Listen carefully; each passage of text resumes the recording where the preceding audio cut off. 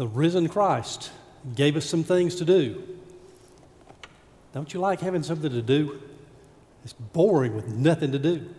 The risen Christ gave us some things to do and things to do throughout our lives. We're thinking about Senior Adult Sunday today, and got a few things about senior adults I'd like to share with you. May not be true of all of you, but it's probably true of some of you, or some of us. Here's some thoughts on senior adult years. Going out is good, coming home is better. The things you used to care to do, you don't care to do anymore, but you really do care that you don't care to do them anymore. You miss the days when everything worked with an on-off switch. Bob Hope said, you know you're getting older when the candles cost more than the cake. Elizabeth Aston said, it is a sadness of growing older that we lose our ardent appreciation of what is new and different and difficult. You used to be told you were good looking. Now you're told that you're looking good. Ann Landers said, at age 20, we worry about what others think of us. At age 30, we don't care what others think of us. At age 60, we realize they hadn't been thinking about us at all. Children are a great comfort in old age, and they help us get there faster. And my favorite's what Bernard Baruch said, I will never be an old man. To me, old age is always 15 years older than I am. Amen? Turn your Bibles to Psalm 92. We're going to look at verses 12 through 15. It talks about bearing fruit. The psalmist said, the righteous will flourish like a palm tree. They will grow like a cedar of Lebanon, planted in the house of the Lord. They will flourish in the courts of our God. They will still bear fruit in old age.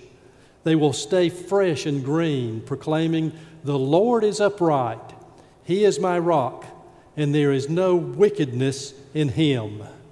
Now, one of the things I want you to notice is in verse 14, first part of that verse, they will still bear fruit.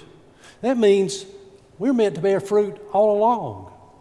As believers, God wants us to be bearing fruit. That's what Jesus was talking about in John chapter 15. He reminded us that all of us are to bear fruit. We're to be fruitful for Him, for the glory of God. Now, notice something else. Verse 12, the righteous will flourish. Now, we need to understand something. We need to understand who the righteous are.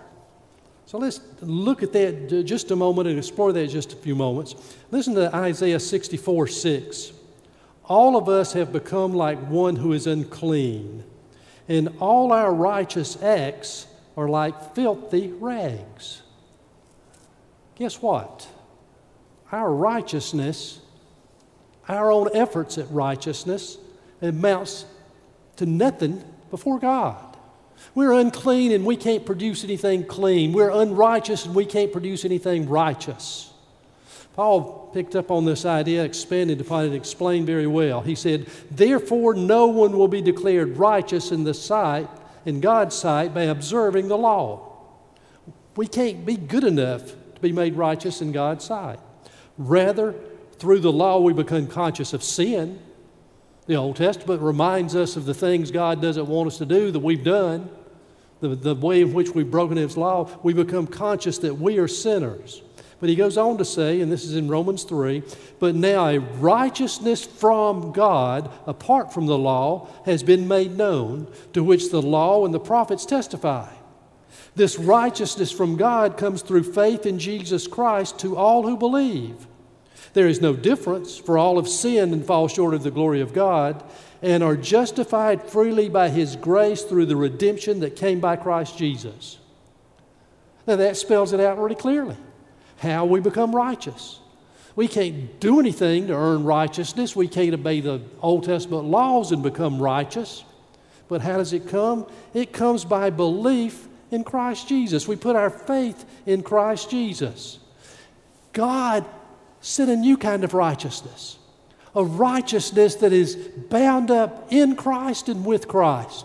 When He died on the cross, He paid the price for our sins. When He shed His blood that covers all of the wrong that we've ever done, He makes us righteous.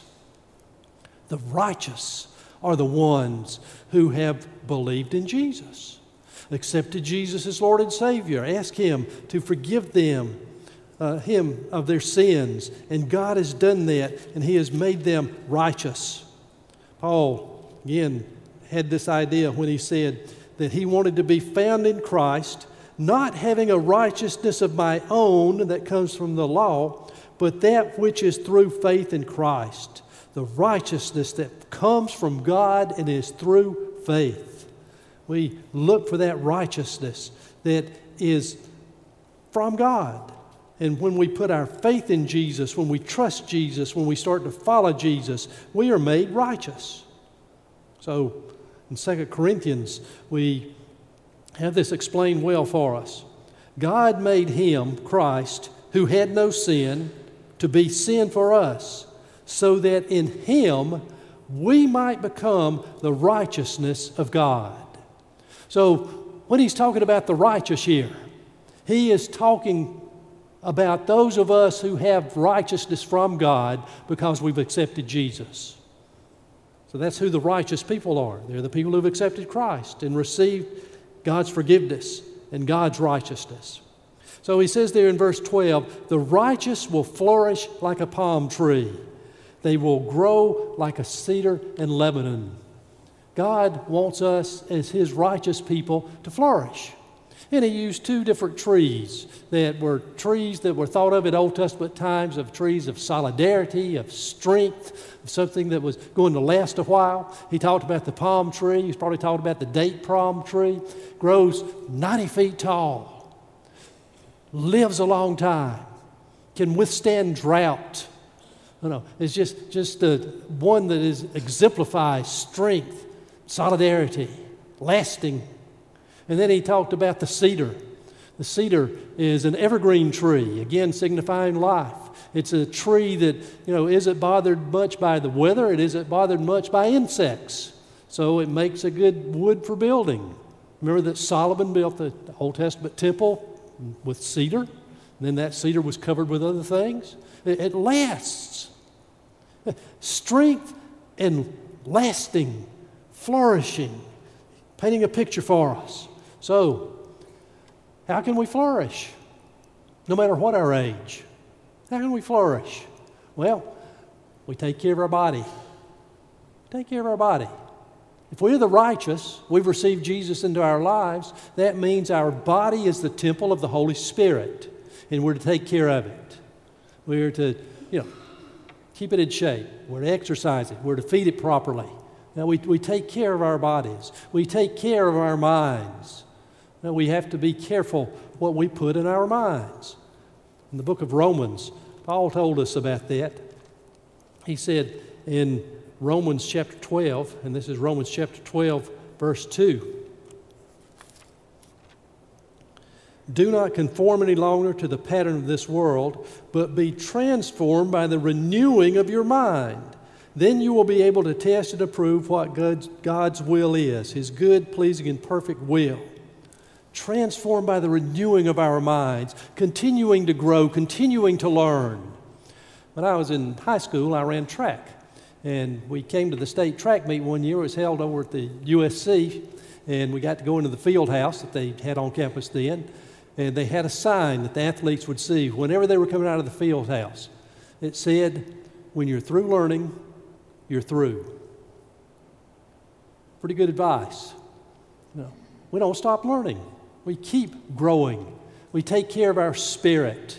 It's easy to get a pessimistic spirit. It's easy to let bitterness take root in our lives and grow and, kind of strangle our spirit. Keep those things out. Keep it focused where it needs to be.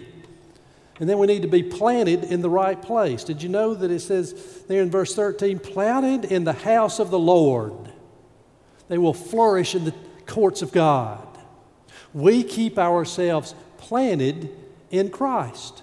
Again, Going back to John chapter 15, Jesus said he said, remain in me and I will remain in you. We put ourselves in Christ. We are planted in Christ. We dwell in Christ. We reside in Christ. He is where we are. We keep ourselves in the right place, and that's in Christ Jesus. So God wants us to flourish, and He wants us to flourish so that we can bear fruit. Now, how do you bear fruit? We bear fruit by being pruned.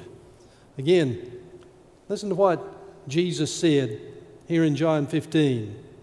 He said, I am the true vine, and my Father is the gardener. He cuts off every branch in me that bears no fruit, while every branch that does bear fruit, He prunes so that it will even be more fruitful.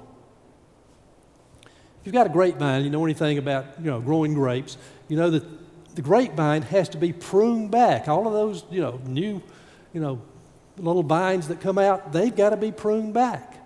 And so, if you see a grape vineyard, late in the winter, and people are taking care of it like they're supposed to, you don't see much. It's mainly the main vine, and it's been pruned back almost to nothing. That's because the grapes are formed on the new shoots. And so, God prunes us so that we can be fruitful for Him. Now, good idea of what's going on is found in Hebrews chapter 12. Uses a little bit different analogy, but the same thought. Therefore, since we are surrounded by such a great cloud of witnesses, let us throw off everything that hinders and the sin which so easily entangles, and let us run with perseverance the race marked out for us. Throw off every sin, prune it out of our lives. Throw off all hindrances, prune those out of your lives, so that you can be fruitful. Use another analogy with you. When we moved from the parsonage in Newberry, which was a big house, we moved into our own home in Irmo, which wasn't nearly as big as that parsonage, because it was a big house. So we had to downsize. So before we moved, we, threw out a lot of trash. We recycled a lot of stuff. We had a yard sale. We gave to Goodwill and to other places. And then we moved. And guess what? We still didn't have enough room. So we threw out some more, and we recycled some more, and we had another yard sale, and we gave away some more. Got rid of some of that stuff, pruned it out of our lives. Why? Well, if we'd tried to put all that stuff in our house, we'd just cramped our living quarters. And then we would have had to spend all of our time taking care of stuff instead of enjoying relationships and serving the Lord. It happens to us easily, doesn't it? We can get our lives so cluttered with the wrong things, or maybe things that aren't even wrong, just things, that we're not serving the Lord. We're not being fruitful for Him. So we need pruning. Maybe we need to prune out some bitterness, prune out gossip, prune out selfishness, prune out resentment, prune out an unforgiving spirit. Maybe prune out some of the stuff we have. Maybe prune out some of our interested activities, because we spend so much time with those things, we don't have any more time for Jesus and what He wants us to do. Did you notice what the Scripture says? It said, my Father's the gardener. He's the one that does the pruning. So we need to go to Him and say, Lord, show me what's excess baggage in my life. And Lord, take it out, because I want to be fruitful for You. So if you're going to be fruitful, you must be pruned. And if you're going to be fruitful, then the life of Jesus must flow through you. Just like you cannot be righteous on your own, you need the righteousness of God. Neither can you be fruitful in the kingdom of God on your own. You need the power of Christ in your life. Remember what Jesus said here in verse 4 of chapter 15? No branch can bear fruit by itself. It must remain in the vine. Neither can you bear fruit unless you remain in me. Now listen to this. Jesus said, I am the vine, you are the branches. If you remain in me and let me remain in you, you will bear much fruit. For apart from me, you can do nothing. The key there, remaining in Jesus, staying in Jesus, abiding in Jesus, living close to Jesus, following Jesus. You bear fruit by letting Christ live in you and bear fruit through you. That's part of what's meant by Jesus telling us you got to die to yourself so that He can live in you and so that He can live through you. We're to bear fruit. Well, what's the fruit you're supposed to bear? Well, you're supposed to bear the fruit of the Spirit. Holy Spirit comes in our lives. He begins to produce some kind of fruits in our lives. And Paul listed them in Galatians 5. Love. God loved us. He loved us so much He gave His Son for us. He put His love within us with His Holy Spirit. We are constrained by His love. We become a channel of His love so that we're filled up to overflowing with His love and it overflows to others. We bear the fruit of love. We bear the fruit of joy. We can be joyful. Why? God's taken care of our past. He's forgiven us of our sins. We can be joyful. God has secured our future. We get to live with Him forever in heaven. We can be joyful. No matter what we're going through, we are not alone. I am with you always, Jesus said. We've got His presence day by day. Even in the midst of struggle and sadness and sorrow, we can still have joy. Love, joy, peace. We can have peace with God. Therefore, having been justified by faith, we have peace with God through our Lord Jesus Christ. And when we've got that inner peace, then we start striving to have peace in all of our other relationships. As much as it lies within you, the Scripture says, live in peace with each other. We strive for that peace. Patience. Oh, hadn't God been patient with us? He's been patient with me, but He's been patient with you too. Because there's been a lot of times I fell far short, and He'd help me up and get me back on the right track and give me another chance. He's patient with us. We need to be patient with others. Kindness. Life's rough. We don't know what others go through. We need to be kind to them. Goodness. Striving to go against the grain of the world so that we aren't trying to be like everybody else, so that we're trying to live to please our Heavenly Father and show forth His goodness and His greatness. So we turn away from all of the sins that we're enticed to, and we seek to exemplify goodness with our lives. Faithfulness. Jesus set the example for us with faithfulness. He was faithful to God. He prayed in the garden, not my will but yours be done, and then He went to the cross. He was faithful even though it cost Him. Faithfulness is to be a part of our lives, even when it costs us to keep our commitments. Faithfulness. Gentleness. No. Showing people grace and mercy because we've been shown grace and mercy, because life hurts. And we don't need to make it hurt anymore. We need to help. Self-control. We don't let the world control us. We don't let Satan control us. We don't let our own emotions control us. We let God control us. For self-control is really spirit control here. So the Spirit of God enables us to be self-controlled. So we produce in our lives, no matter what stage of life we're in, the fruit of the Spirit. We produce another kind of fruit.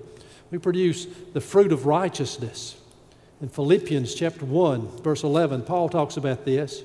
He says, fill with the fruit of righteousness that comes through Jesus Christ to the glory and praise of God.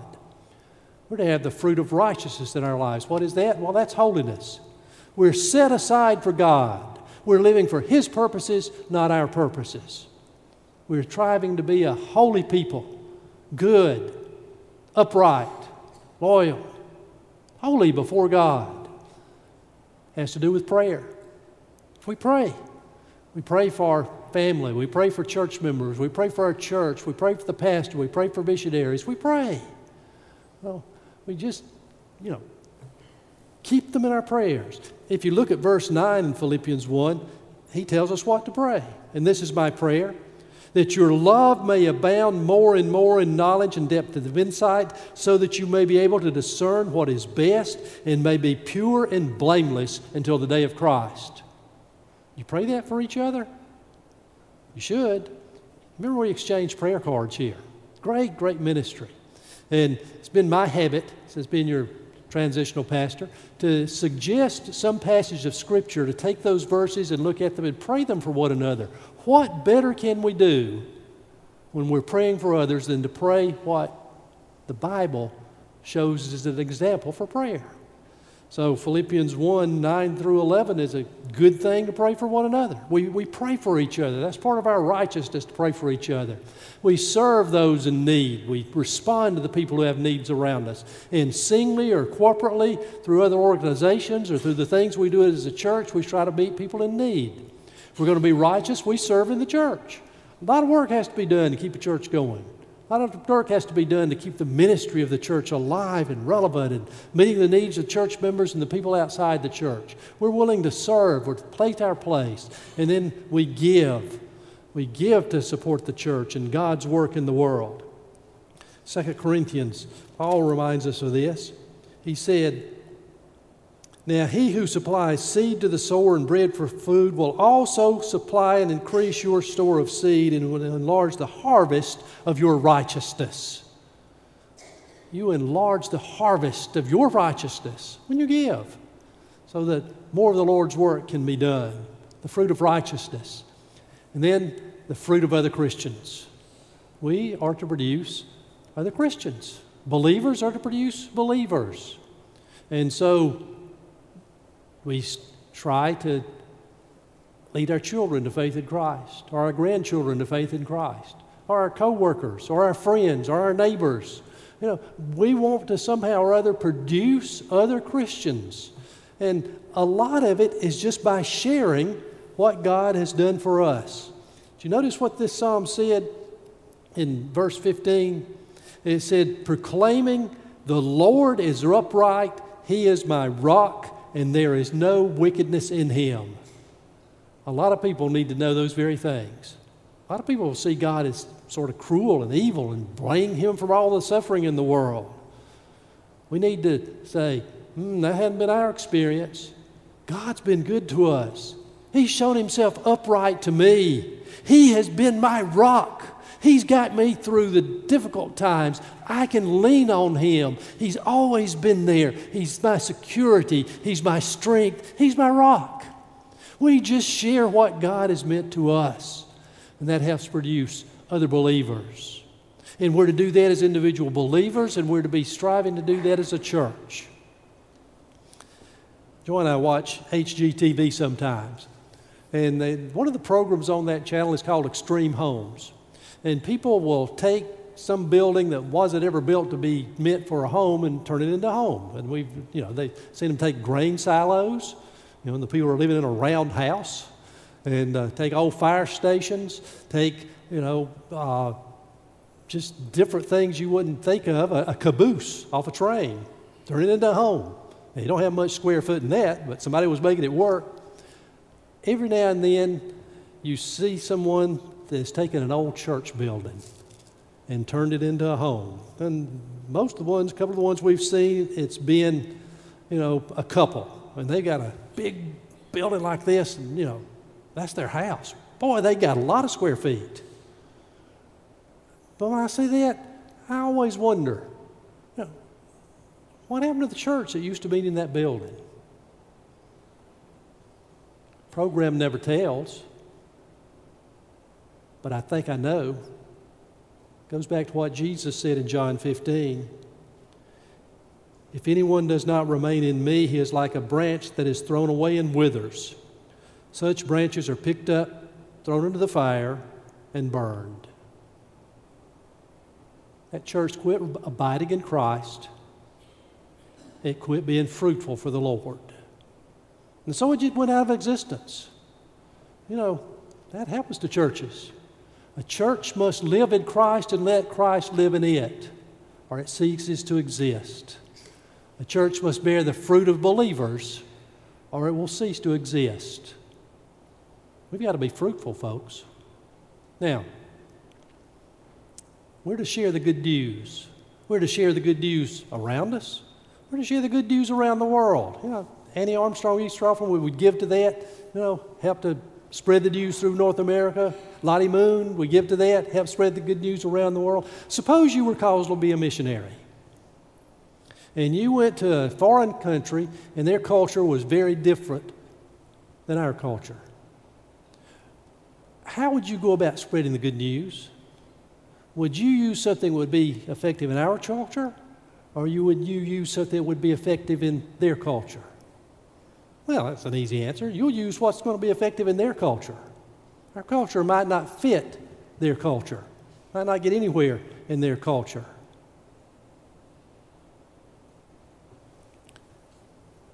If we're going to be effective right around us, we've got to meet people where they are. We've got to be able to share with them in a way in which they will be able to understand. And so we've got to realize that things change, that things are not the same as they once were. They're different.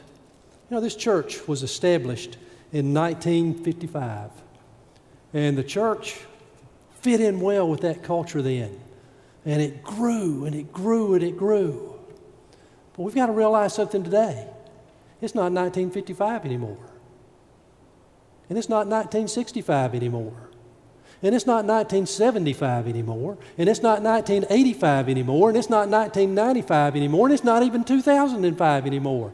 Things have changed. People, the way in which we use church building, the way we worship, the music, things have changed. All of it hasn't changed. A lot of it's changed. The way we communicate has really changed. Most of us had never thought of a computer in 1995. Just barely beginning to think of them in 1985. But look what's done by the connected world today. Things have changed. And we've got to reach out in a way that meets the needs of our culture. Now, understand something. That doesn't mean compromising the gospel. And that doesn't mean changing the essence of who we are as the people of God here at Holland Avenue Baptist Church. When Joy and I came to this church, we were really impressed with four things. We were impressed by your friendliness. We were impressed by your devotion to the Word of God and wanted it to have doctrinally sound preaching and doctrinally sound teaching. We were impressed by your prayer life and your prayer ministry. When John was praying this morning, did you notice in his prayer? He said, "We love you, Lord." And I have heard so many of you pray, "Lord, we love you." And that is just so beautiful. It's just wonderful. We've been impressed with your prayer life. We've been impressed with your willingness to assimilate people and say, "Yeah, come on and be a part of us. You can be part of our family." That is our essence. That is how God has shaped this church down through the years. You don't get rid of that. You don't change that. Not at all. But you try to reach out in a way to people that will connect with them today. And it may be different from how it connected in years past. If I were to ask you, who's the greatest missionary the world's ever known? I bet a fair number of you would say the Apostle Paul. He won people to the Lord. He planted churches all over the Roman world. He wrote part of the New Testament. We still go back to his writings. He was a fantastic missionary. Listen to what he said in 1 Corinthians 9. "Though I am free and belong to no man, I make myself a slave to everyone to win as many as possible. To the Jews I became like a Jew to win the Jews. To those under the law I became like one under the law, though I myself am not under the law, so as to win those under the law. To those not having the law, I became like one not having the law, although I am not free from God's law, but under Christ's law, so as to win those not having the law. To the weak I became weak, to win the weak. I have become all things to all men, so that by all possible means I might save some. I do this for the sake of the gospel, that I may share in its blessing." Now, Paul would not compromise the gospel. Paul, in essence, says anybody who preaches the gospel different from one that I'm preaching, whether it's man or angel, is cursed, ought to be thrown into hell. He wouldn't compromise the gospel. He wouldn't compromise the essence of the faith. But he would do what it took to reach those who were different from him. He did it for the sake of the gospel and for the sake of the Christ. And that's what we've got to do as well. So, we're to bear fruit for the Lord. We're to bear fruit for the Lord when we're a child and come to know the Lord, when we're a teen, when we're a young adult, when we're a median adult, when we're a senior adult. We're to stay bearing fruit for the Lord. That's what He wants us to do. How do we do that? Know that you can flourish and be fruitful throughout your life. God can keep on using you. Remember what we said a while ago? It's boring to do nothing. Isn't it good you don't have to sit around being bored? You can be doing something for the Lord and serving Him throughout life. We serve when we stay in His courts. We stay among the people of the Lord. When we stay connected to Christ, praying, reading His Word, following His Word, be obedient to what He says. We stay connected to Him and proclaiming the good news about God in Christ, because people need to know that God loves them and He's concerned about them, and He will give them the same gift of eternal life that He gave to us. We just need to share. Maybe today you've come to realize that, hey, I can't be righteous enough to please God, and I'm a sinner. I've done wrong. I'm condemned. And so you've come to the place you realize you need a Savior. And that Savior is Jesus. That's why He died on the cross. That's why He rose again. And maybe today you would come and say, I'm accepting Jesus as my Savior. Maybe today you would come and say, Lord, I want to be fruitful. I want to be fruitful, Lord. Prune out of my life what doesn't belong there. Give me that desire to reach out to others. Help me help this church be what you want it to be so that it's effective in reaching out. Maybe you would come today and say, I want to be a member of this church. I've been impressed with the love and with the devotion and with the acceptance and with the friendliness and with the prayers and with the believing that they're standing on the Word of God. You come and put your membership here. How's God leading you today? Respond to Him as we sing our hymn of invitation, which is number 380.